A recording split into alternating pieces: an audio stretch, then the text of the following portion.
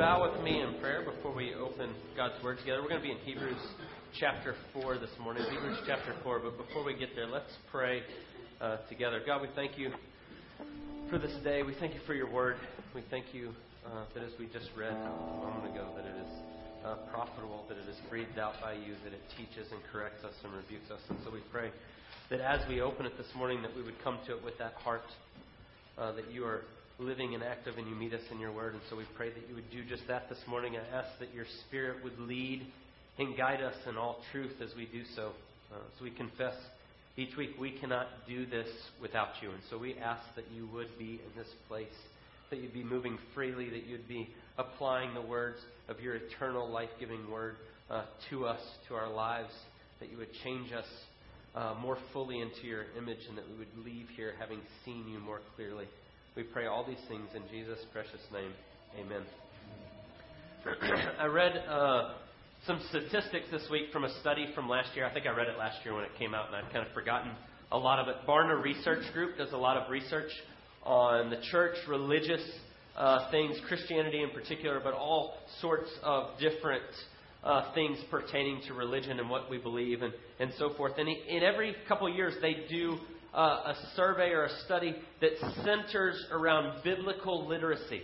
How well we know the Bible, kind of as a general society, but then also specifically within the church. And so I read that research this week, and what I saw was 79% of people today, not just in the church, but people in general, believe the Bible to be a sacred book. That it's good to read, that it's worthy of our time, that there's something that we should look to and maybe read and at least check out every once in a while. And so 79% of our society sees that. 60% say that it's the inspired Word of God.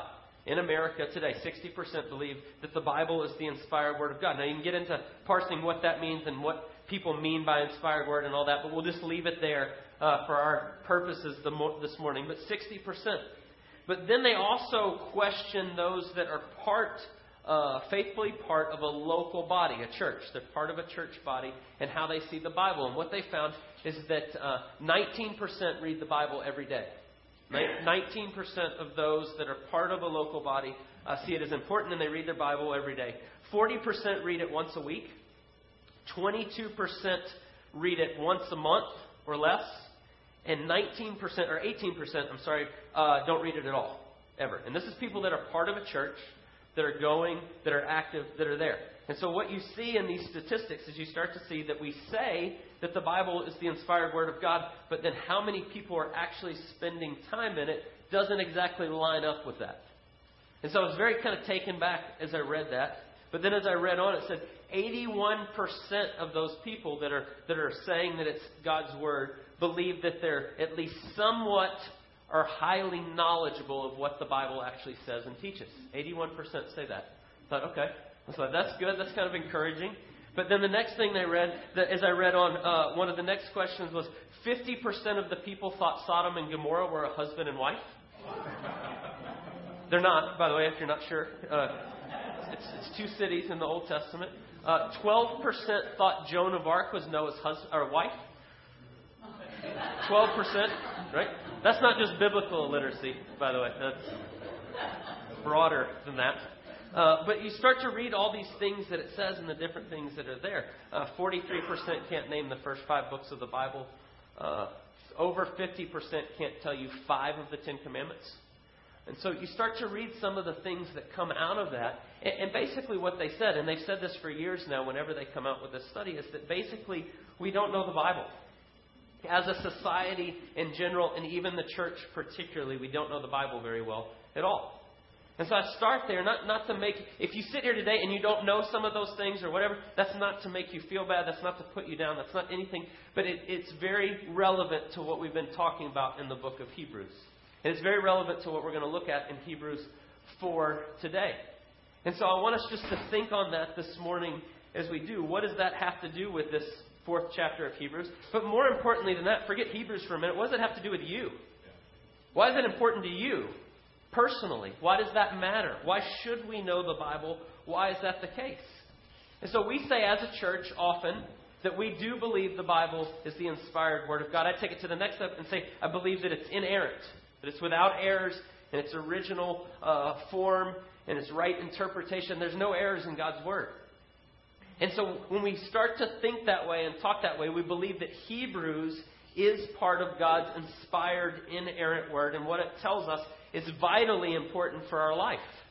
And so what we've been seeing as we walk through Hebrews is it's encouraging us that God's Word is vital to our life, to our faith, where we're going and what we do. We've been saying over and over almost every week that Hebrews in a lot of ways is this idea of a journey from weariness to rest in the midst of a crazy world. That we're seeking to be able to rest. We actually talked about that last week. This idea of rest. And what we see in Hebrews is that the Word is absolutely vital to that process. And it tells us this over and over. It comes back to this frequently. That in order to rest, that we have to put our faith in Christ and His finished work and what He's done. That's what we said last week. All the ways that we seek to rest by controlling things and getting them all in order and all those things. And the truth is we never do that. We never get everything all in order and get it put right. And so we have to look to Christ and His finished work and what He's done. But as we grow in Christ and who He is, we have to believe and trust that God has given us, that Jesus is God and He's come to us, that we can come to Him through His Word. And so a part of that, a big part of that, of resting in the finished work of Christ is diligent pursuit of Him. And the primary means to do so is His Word. And so when we start to put those statistics together with what Hebrews said, I'm going to just say it real simply this way. If we want to have that journey from weariness to rest in our life, the joy that we desire, the rest that we desire, the growth in Christ, that is direct contradiction to what those statistics say. We are going to struggle, and it's going to continue to be a struggle when we remove the primary means in which God has spoken to us and we go, that's not important. And so as we look at Hebrews 4 today, that's what I want us to think about. I want us to pose this question. If those statistics are to be trusted, if they're right, the question that comes to my mind is why is the Word of God, if 60% of our nation, 60% of people believe this is the inspired Word of God, then why is the Word not dwelling richly in us? That's the first question I want us to consider. Hebrews is going to tell us some reasons. And then secondly, I want us to just give you some very practical helps to put your trust in this book. That I would submit to you that it's not just a book. And so I want to just give some things to encourage you in that. But then lastly, what happens when we do dwell richly in the Word? What does it tell us is happening? Why is it a good thing? Why should we even care? And so that's where we're going this morning. That's what I want us to look at. And so let's look at Hebrews chapter 4 together. We looked at this kind of in a big overview last week. This week we're really going to look at the first two verses and then verses 11 and 12. That's really where we're going to spend our time. And so read with me there, Hebrews chapter 4, verse 1. Therefore, while the promise of entering His rest still stands, let us fear lest any of you should seem to have failed to reach it. For good news came to us just as it came to them. Just by way of reminder, the them there is those that have come out of Egypt with Moses. Right? He's built this whole case on the way they didn't enter the rest. And so that's who he's talking about. So the word came to them, or to us just as it came to them, those that came out of Egypt. But the message they heard did not benefit them because they were not united by faith with those who listened. Now look at verse 11. Let us therefore to strive to enter that rest, so that no one may fall by the same sort of disobedience. For the word of God is living and active and sharper than any two-edged sword, piercing to the division of the soul and of the spirit, of joints and of marrow, and discerning the thoughts and intentions of the heart. And no creature is hidden from His sight, but all are naked and exposed to the eyes of Him to whom we must give account. And so I want us to think about that picture that's there for just a second. One of the things that came out in that study they did about people not reading the Bible, and as we pose the question, why are we not dwelling richly in the Scriptures? Well, the Barna study says that an overwhelming majority, I think it was like 60-something%, would agree that they should read the Bible, that it would benefit them, it would be good, but they don't read it as much as they want. Or they don't read it, but they would like to. Something like that. And the number one reason that they said over and over, there's a reason that they didn't read it, is just simply they didn't have enough time. Now, that's exactly what we were talking about last week as far as rest goes. Right? We're so busy that we don't actually have time to stop and just rest. Physically rest. Now, we talked about deeper spiritual rest in Christ, but just physically we don't have time to stop. And so we said this last week. I won't rehash all this. We do live in an ever-increasing busy world. Technology has made us closer together. It is hard to turn everything off and rest. It is difficult, the demands we have. But as I thought about that answer of people saying, I don't have time to do it. I would like to, but I don't have time. I was thinking of an exercise we did with some of the guys in the discipleship house a couple of years ago. We sat down together and we figured out how many waking hours we had in a week. And all the guys wrote out, right? If you sleep 8 hours a week, you still have 112 waking hours in the week. And then you start to figure out how much time you go to work and how much time you go to class or whatever it is you do. But the truth is, most of us found as we sat down and figured that out, that we end up with like 40 or 50 hours left in the end. And so we started to talk about, well, if I don't have time to do this, where is that 40 or 50 hours going?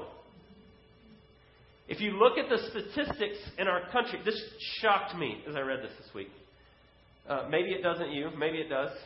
The average American watches television 4 hours and 51 minutes a day. A day. Right? And when I first read that, I went, that's crazy. There's no way. I'm not even in my house for 4 hours and 51 minutes. How is that possible? But then as I started to reflect on it and think about it, hey, when football season starts, I have no problem setting aside 4.5 hours. Right? Almost every Saturday. And then another hour to watch Sports Center, to watch the highlights of the games I missed. I started reflecting just a couple months ago. I was staying up till midnight every night to watch the NBA Finals. 3+ hours a night to make sure I got to see those get right. Suddenly 4 hours and 51 minutes. I don't think I get there. But I do spend quite a bit of time watching television. Right? I do make time to watch the game that I want to see. As I read through those statistics, it says we spend like 8 or 9% of our time shopping or online. Right? The things that we give our time to. And so what I'm driving at, my point is I would just challenge you one thing, to keep a log of how you spend your time. It's very revealing very quickly. It's kind of like when you start writing down all that you eat. You ever done that? Right? You start writing down every single thing that goes in your mouth. Oh, where did that come from? Right? Like suddenly you've got this whole list of all. Same thing. Do that with your time. And what I think you'll find, and this is where I'm going with this, is when we say, I don't have time to do that, that's just an excuse. I would say for probably 95% of us, it's just an excuse. To say that we don't actually have time, I'm not sure that that's true. But then the second reason I hear this frequently, but it was also in this statistic, is sometimes we don't read the Bible and we don't spend time in it because we go, well, I have a hard time understanding it. I pick it up and I try to read it, but it's really difficult. How many of you read a book, magazine, anything during the week? Anything. The TV guide, right? Anything you read, right? You read something. Now, when you read, if you read a book, how many of you pick up a novel and flip to the middle of it and read a paragraph or two in the middle of the book? You ever do that? No, it'd be absurd, right? You'll be lost. You'll be like, I don't know who the characters are. I don't know what's going on. Why? This doesn't make sense. But yet that's how we treat the Bible. We spot read, we flip open, and we read a few verses, and we treat the Bible like it's a magic 8-ball, right? Shake it up. Remember those? What does it say? Put your strength, O Zion, on your beautiful garments. What? Right? And then we go, well, I don't understand it. My point is, whether it's we don't have time or we say we don't understand it or whatever we fill in the blank with, I think the reality is those are just excuses. We've made excuses on why we don't spend time in the Bible. And the truth is, if we get honest with ourselves, there's a deeper heart issue going on there on why we don't. I had lunch with a good friend this week who we're spending a lot of time. We're actually reading through the Gospel of John together. And he would say he's not a believer. He would tell you, I'm not a Christian, but I'm very interested and I'm thinking about it and I'm wrestling with it. And I sat with him and he asked me, what are you preaching on? And I told him a couple of these statistics and we started talking about it before we looked at the book of John together. And my friend said two really profound things. The first thing he said is if you're not a believer or you're not sure about the Bible, and he's talking about himself, I'm not exactly sure, but even if you thought possibly there's just a small percentage chance that this is the God of the universe talking to you, wouldn't you at least want to know? Right? And that's what he was saying. Like, I'm reading it because I want to know. I'm interested to know. And I went, yeah, I'm with you. Absolutely. But then the next thing he said to me, right to the heart of these statistics, he said, if you profess to be a Christian and you believe the Bible is the Word of God, you believe that God has spoken to you in this book, he said, how in the world can you read People magazine before you read the Bible? I said, I don't know. I really don't. And he saw it so clearly. What often inside the church we miss. Right? If this is God's Word and He's spoken to us, we treat it like, right? I can make 4 hours to watch a football game, but I don't have time to read the Bible. And so when I read Hebrews, and what he says here in chapter 4, verse 2, he says, the good news came to us just as it came to them, but the message they heard did not benefit them because they were not united by faith with those who listen. I want you to listen carefully to what he says there. We struggle oftentimes with reading the Bible and making it a priority and seeking God in that way. And I think a big part of it is there's areas of unbelief in our life. We don't live like we truly believe this is God's Word. Now, we say this all the time. I'm not saying if you didn't read your Bible this week that you don't love Jesus. I'm not saying you're not a Christian. That's not for me to decide. That's between you and God. That's your relationship with God. You go before Him and seek Him on that. But what the Bible tells us over and over is what we believe gets played out in our life. And so when we treat the Bible like it's unimportant, there's a strong possibility that we don't believe the Bible's that important. And so we struggle with areas of unbelief in our life every single day. We say this all the time. Discipleship is growing in who you are in Christ, beginning to live that out. We say this all the time, bringing every area of your life under the obedience of the Lordship of Jesus. Right? And so we don't read our Bible and we put it aside. There's parts of unbelief that maybe we don't believe the Bible's quite what it says it is. And that's a struggle, and we're continuing in that. And I'm not saying that doesn't mean you're not saved. That's not what I'm telling you. But I am telling you there should be some deep reflection of why I treat the Scriptures the way I do. Jesus told us, John chapter 15, to abide in His Word. He says, when you do, you're going to bear fruit. And He says, you're going to have a great joy. Your life is going to be better. You abide in my words, and I will abide in you. Right? And He tells us that, and He points us to that you will be nurtured and fed this way. But here's the problem. It's kind of like a catch-22. We don't trust it, or we're functioning in unbelief. It's not really that important, so I don't read it. And so when I don't read it, I start to shrivel, and then I don't want to read it.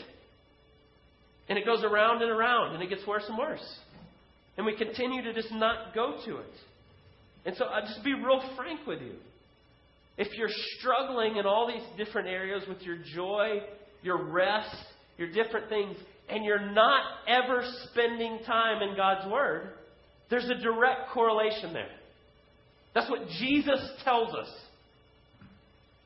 And so if we say we want to be disciples and we want to be obedient to Jesus in every area of our life, and He says, you abide in my words, and I will abide in you, and you will have fruit, and you will have a joy that goes beyond everything else, there's something going on there that we're not believing. And so that's for you to go to Him and wrestle with Him in that. If you love Jesus and you want deeper intimacy and you want to grow in Him and you want to see that, then you will spend time in His Word, because that's what He tells you to do. And so here's the question. You have to come to grips with where you are in that. But I want to give you a very practically helpful encouragement, I think, on why this is God's Word. And I believe with my whole heart that it is. Oftentimes we'll say things like, you grow up in Sunday school and you say, well, why is it God's Word? And we open the Bible. We go to 2 Timothy 3 and we say, all Scripture is breathed out by God. The Bible says it's God's Word. Right? I got to be like 15 and was like, isn't that kind of like a circle? Right? The Bible says it's God's Word, so it's God's Word, so the Bible says, right? That's true. I believe that to be true. I actually believe when you read the whole of the Bible and you really spend time in it and you really look at it, it bears that out. But I want to give you just real quickly a couple of broad strokes outside of the Bible that points to it being God's Word. I've done this a bunch at different times, like in Sunday school classes and different things. I don't think I've ever mentioned any of this in a sermon or very little of it. And so I just want to give you a couple practical encouragements of why I believe this is God's Word. And if you're seeking Jesus and you're drawn to Jesus, and whether you'd say you're a Christian or you're just enamored with Him, the first place I would tell you to start is to go read the Gospels. Matthew, Mark, Luke, and John. 50% of the people don't know that that's the 4 Gospels. Matthew, Mark, Luke, and John, the first 4 books of the New Testament. And they tell Jesus' life. And I would just encourage you or challenge you to look at the way Jesus looks at Scripture. Jesus' view of Scripture. They had the Old Testament when Jesus was walking and the way He views it. And what you get real quickly is everywhere He goes, every time someone asks a question, every time something arises, Jesus' answer is, it is written. And He points you back to the Word.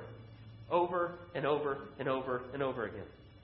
Good times, bad times, most frustrating times, on the cross, He's professing, He's quoting Scripture over and over and over again. And so, like when we talk about prayer, right? If we see the way Jesus prays and then we act like we don't need to pray, there's some disconnect there. It's the same thing when we look at Scripture. Oh, I'm good without it, but yet Jesus lived His life in it. There's something wrong there. There's something wrong when we say we want to be a disciple of Jesus, which is looking just like Jesus in every way. And we go, yeah, I don't really need that. I'm okay. And so I tell you to start there. But more than that, just outside of that. So step outside of the Bible for just a second and just consider the facts of what we know.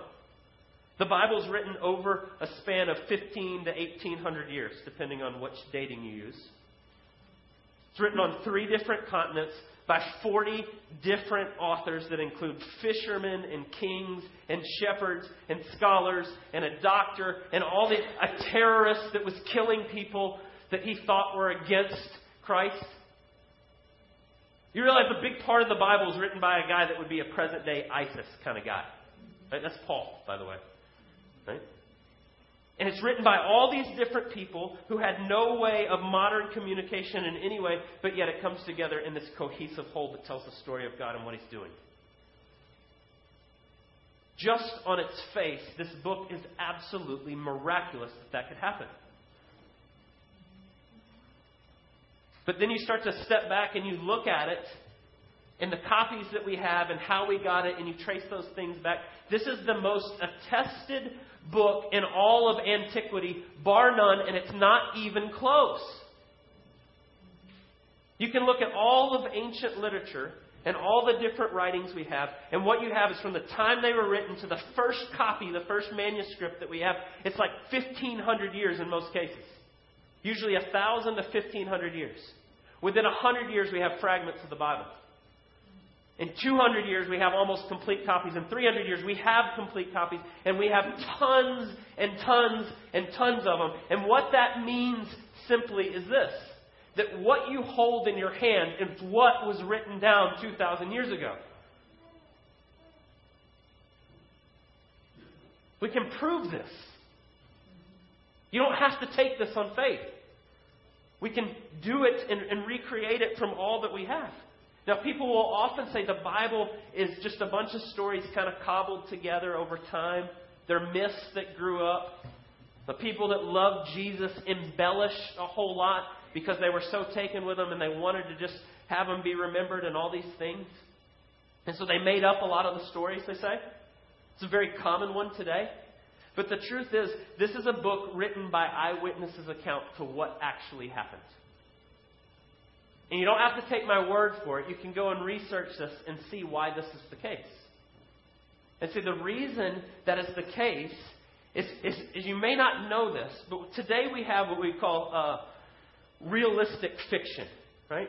You pick up a modern novel, and it tells you it's written in a way like it actually happened, whether it did or it didn't, right? And so you read a book, and it talks about the character walks in, and he's wearing khakis and a striped shirt and glasses, and he's kind of balding, right? And you get a picture of what it looks like you were there, even though they made that up. Well, that wasn't invented until 1,500 years after the Gospels were written. No one had ever written realistic fiction, ever. Didn't exist. It wasn't a thing.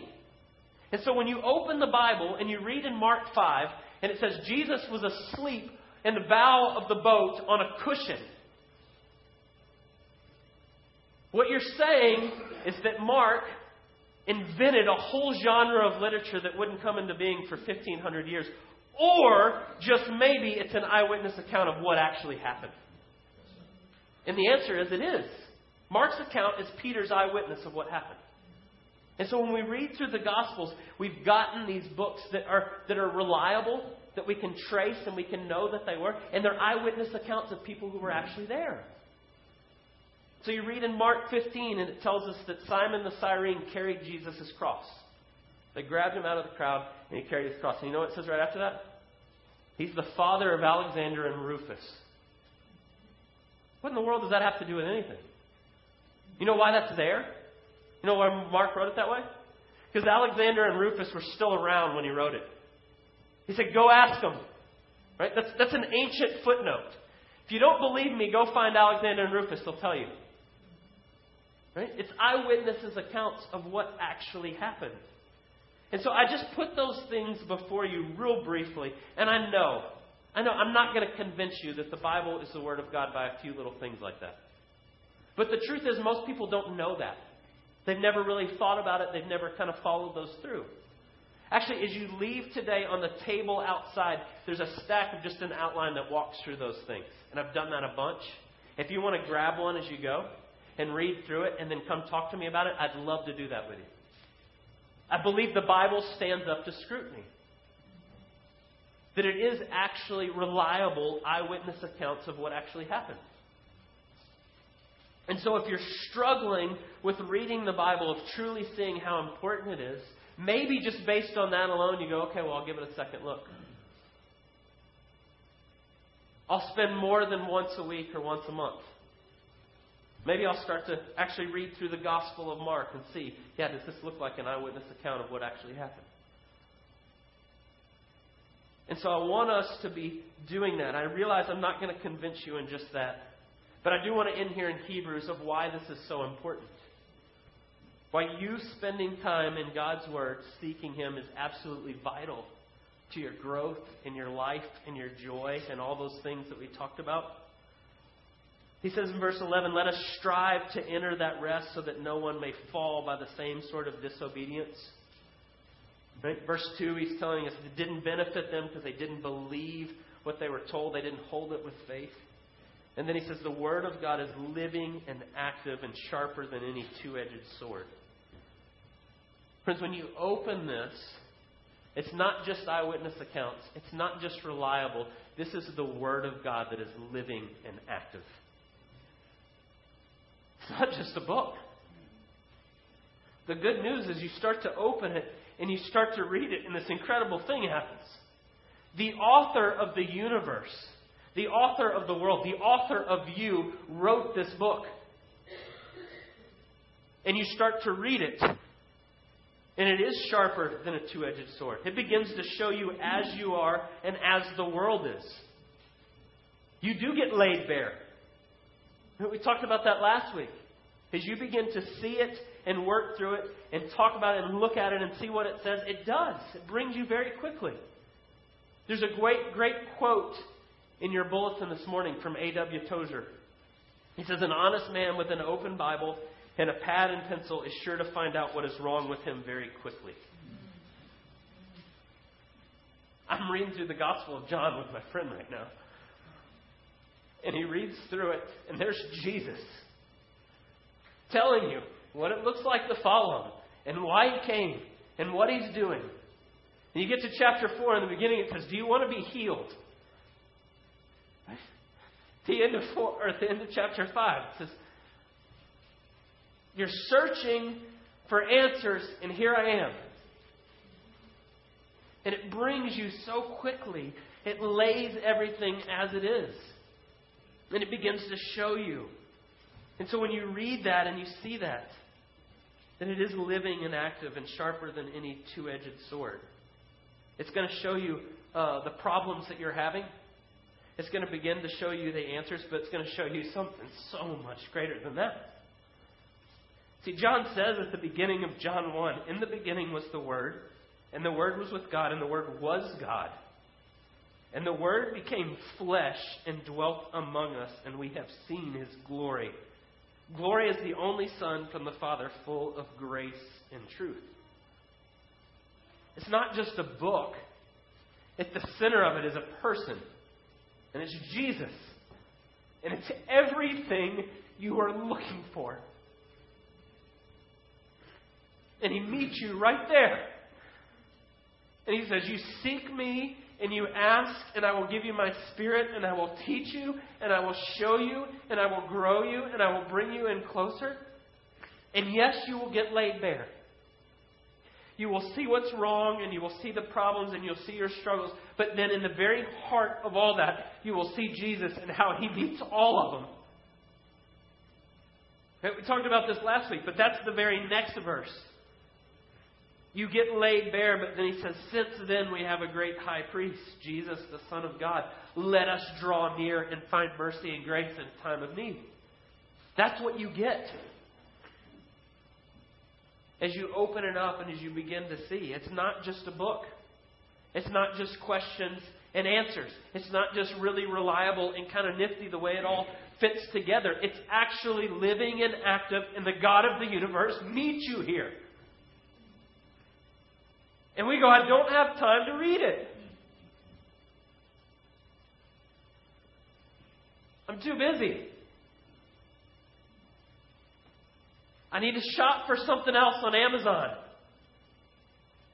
So therefore I don't have time to seek God in the way He's told me that He will be found. It doesn't make any sense.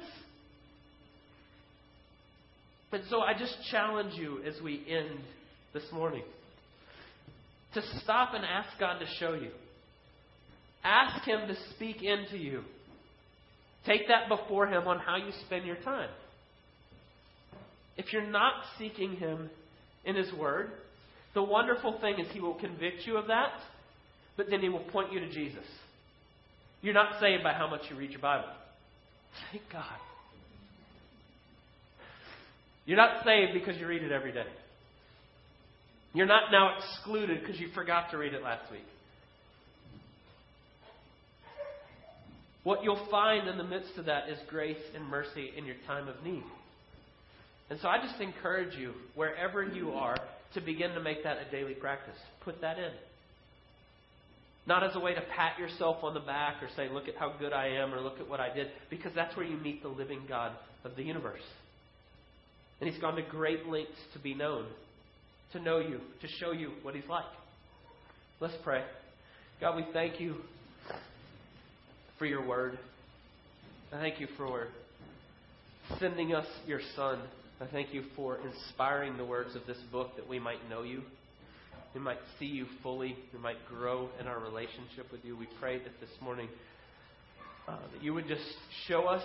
We thank You for the conviction of Your Word in our life. But we also thank You greatly for the mercy and grace that we receive from You. That is all You're doing. That's not what we can do. I pray that we would just see that so clearly. I pray that our hearts would be overflowing with a deep desire to know You and be known by You more. And that would drive us to seeking You in this wonderful book, Your living words that You've given us. I pray that we wouldn't be people who worship Your book, but that we see that it points us to the glory of who You are and what You've done for us in Jesus.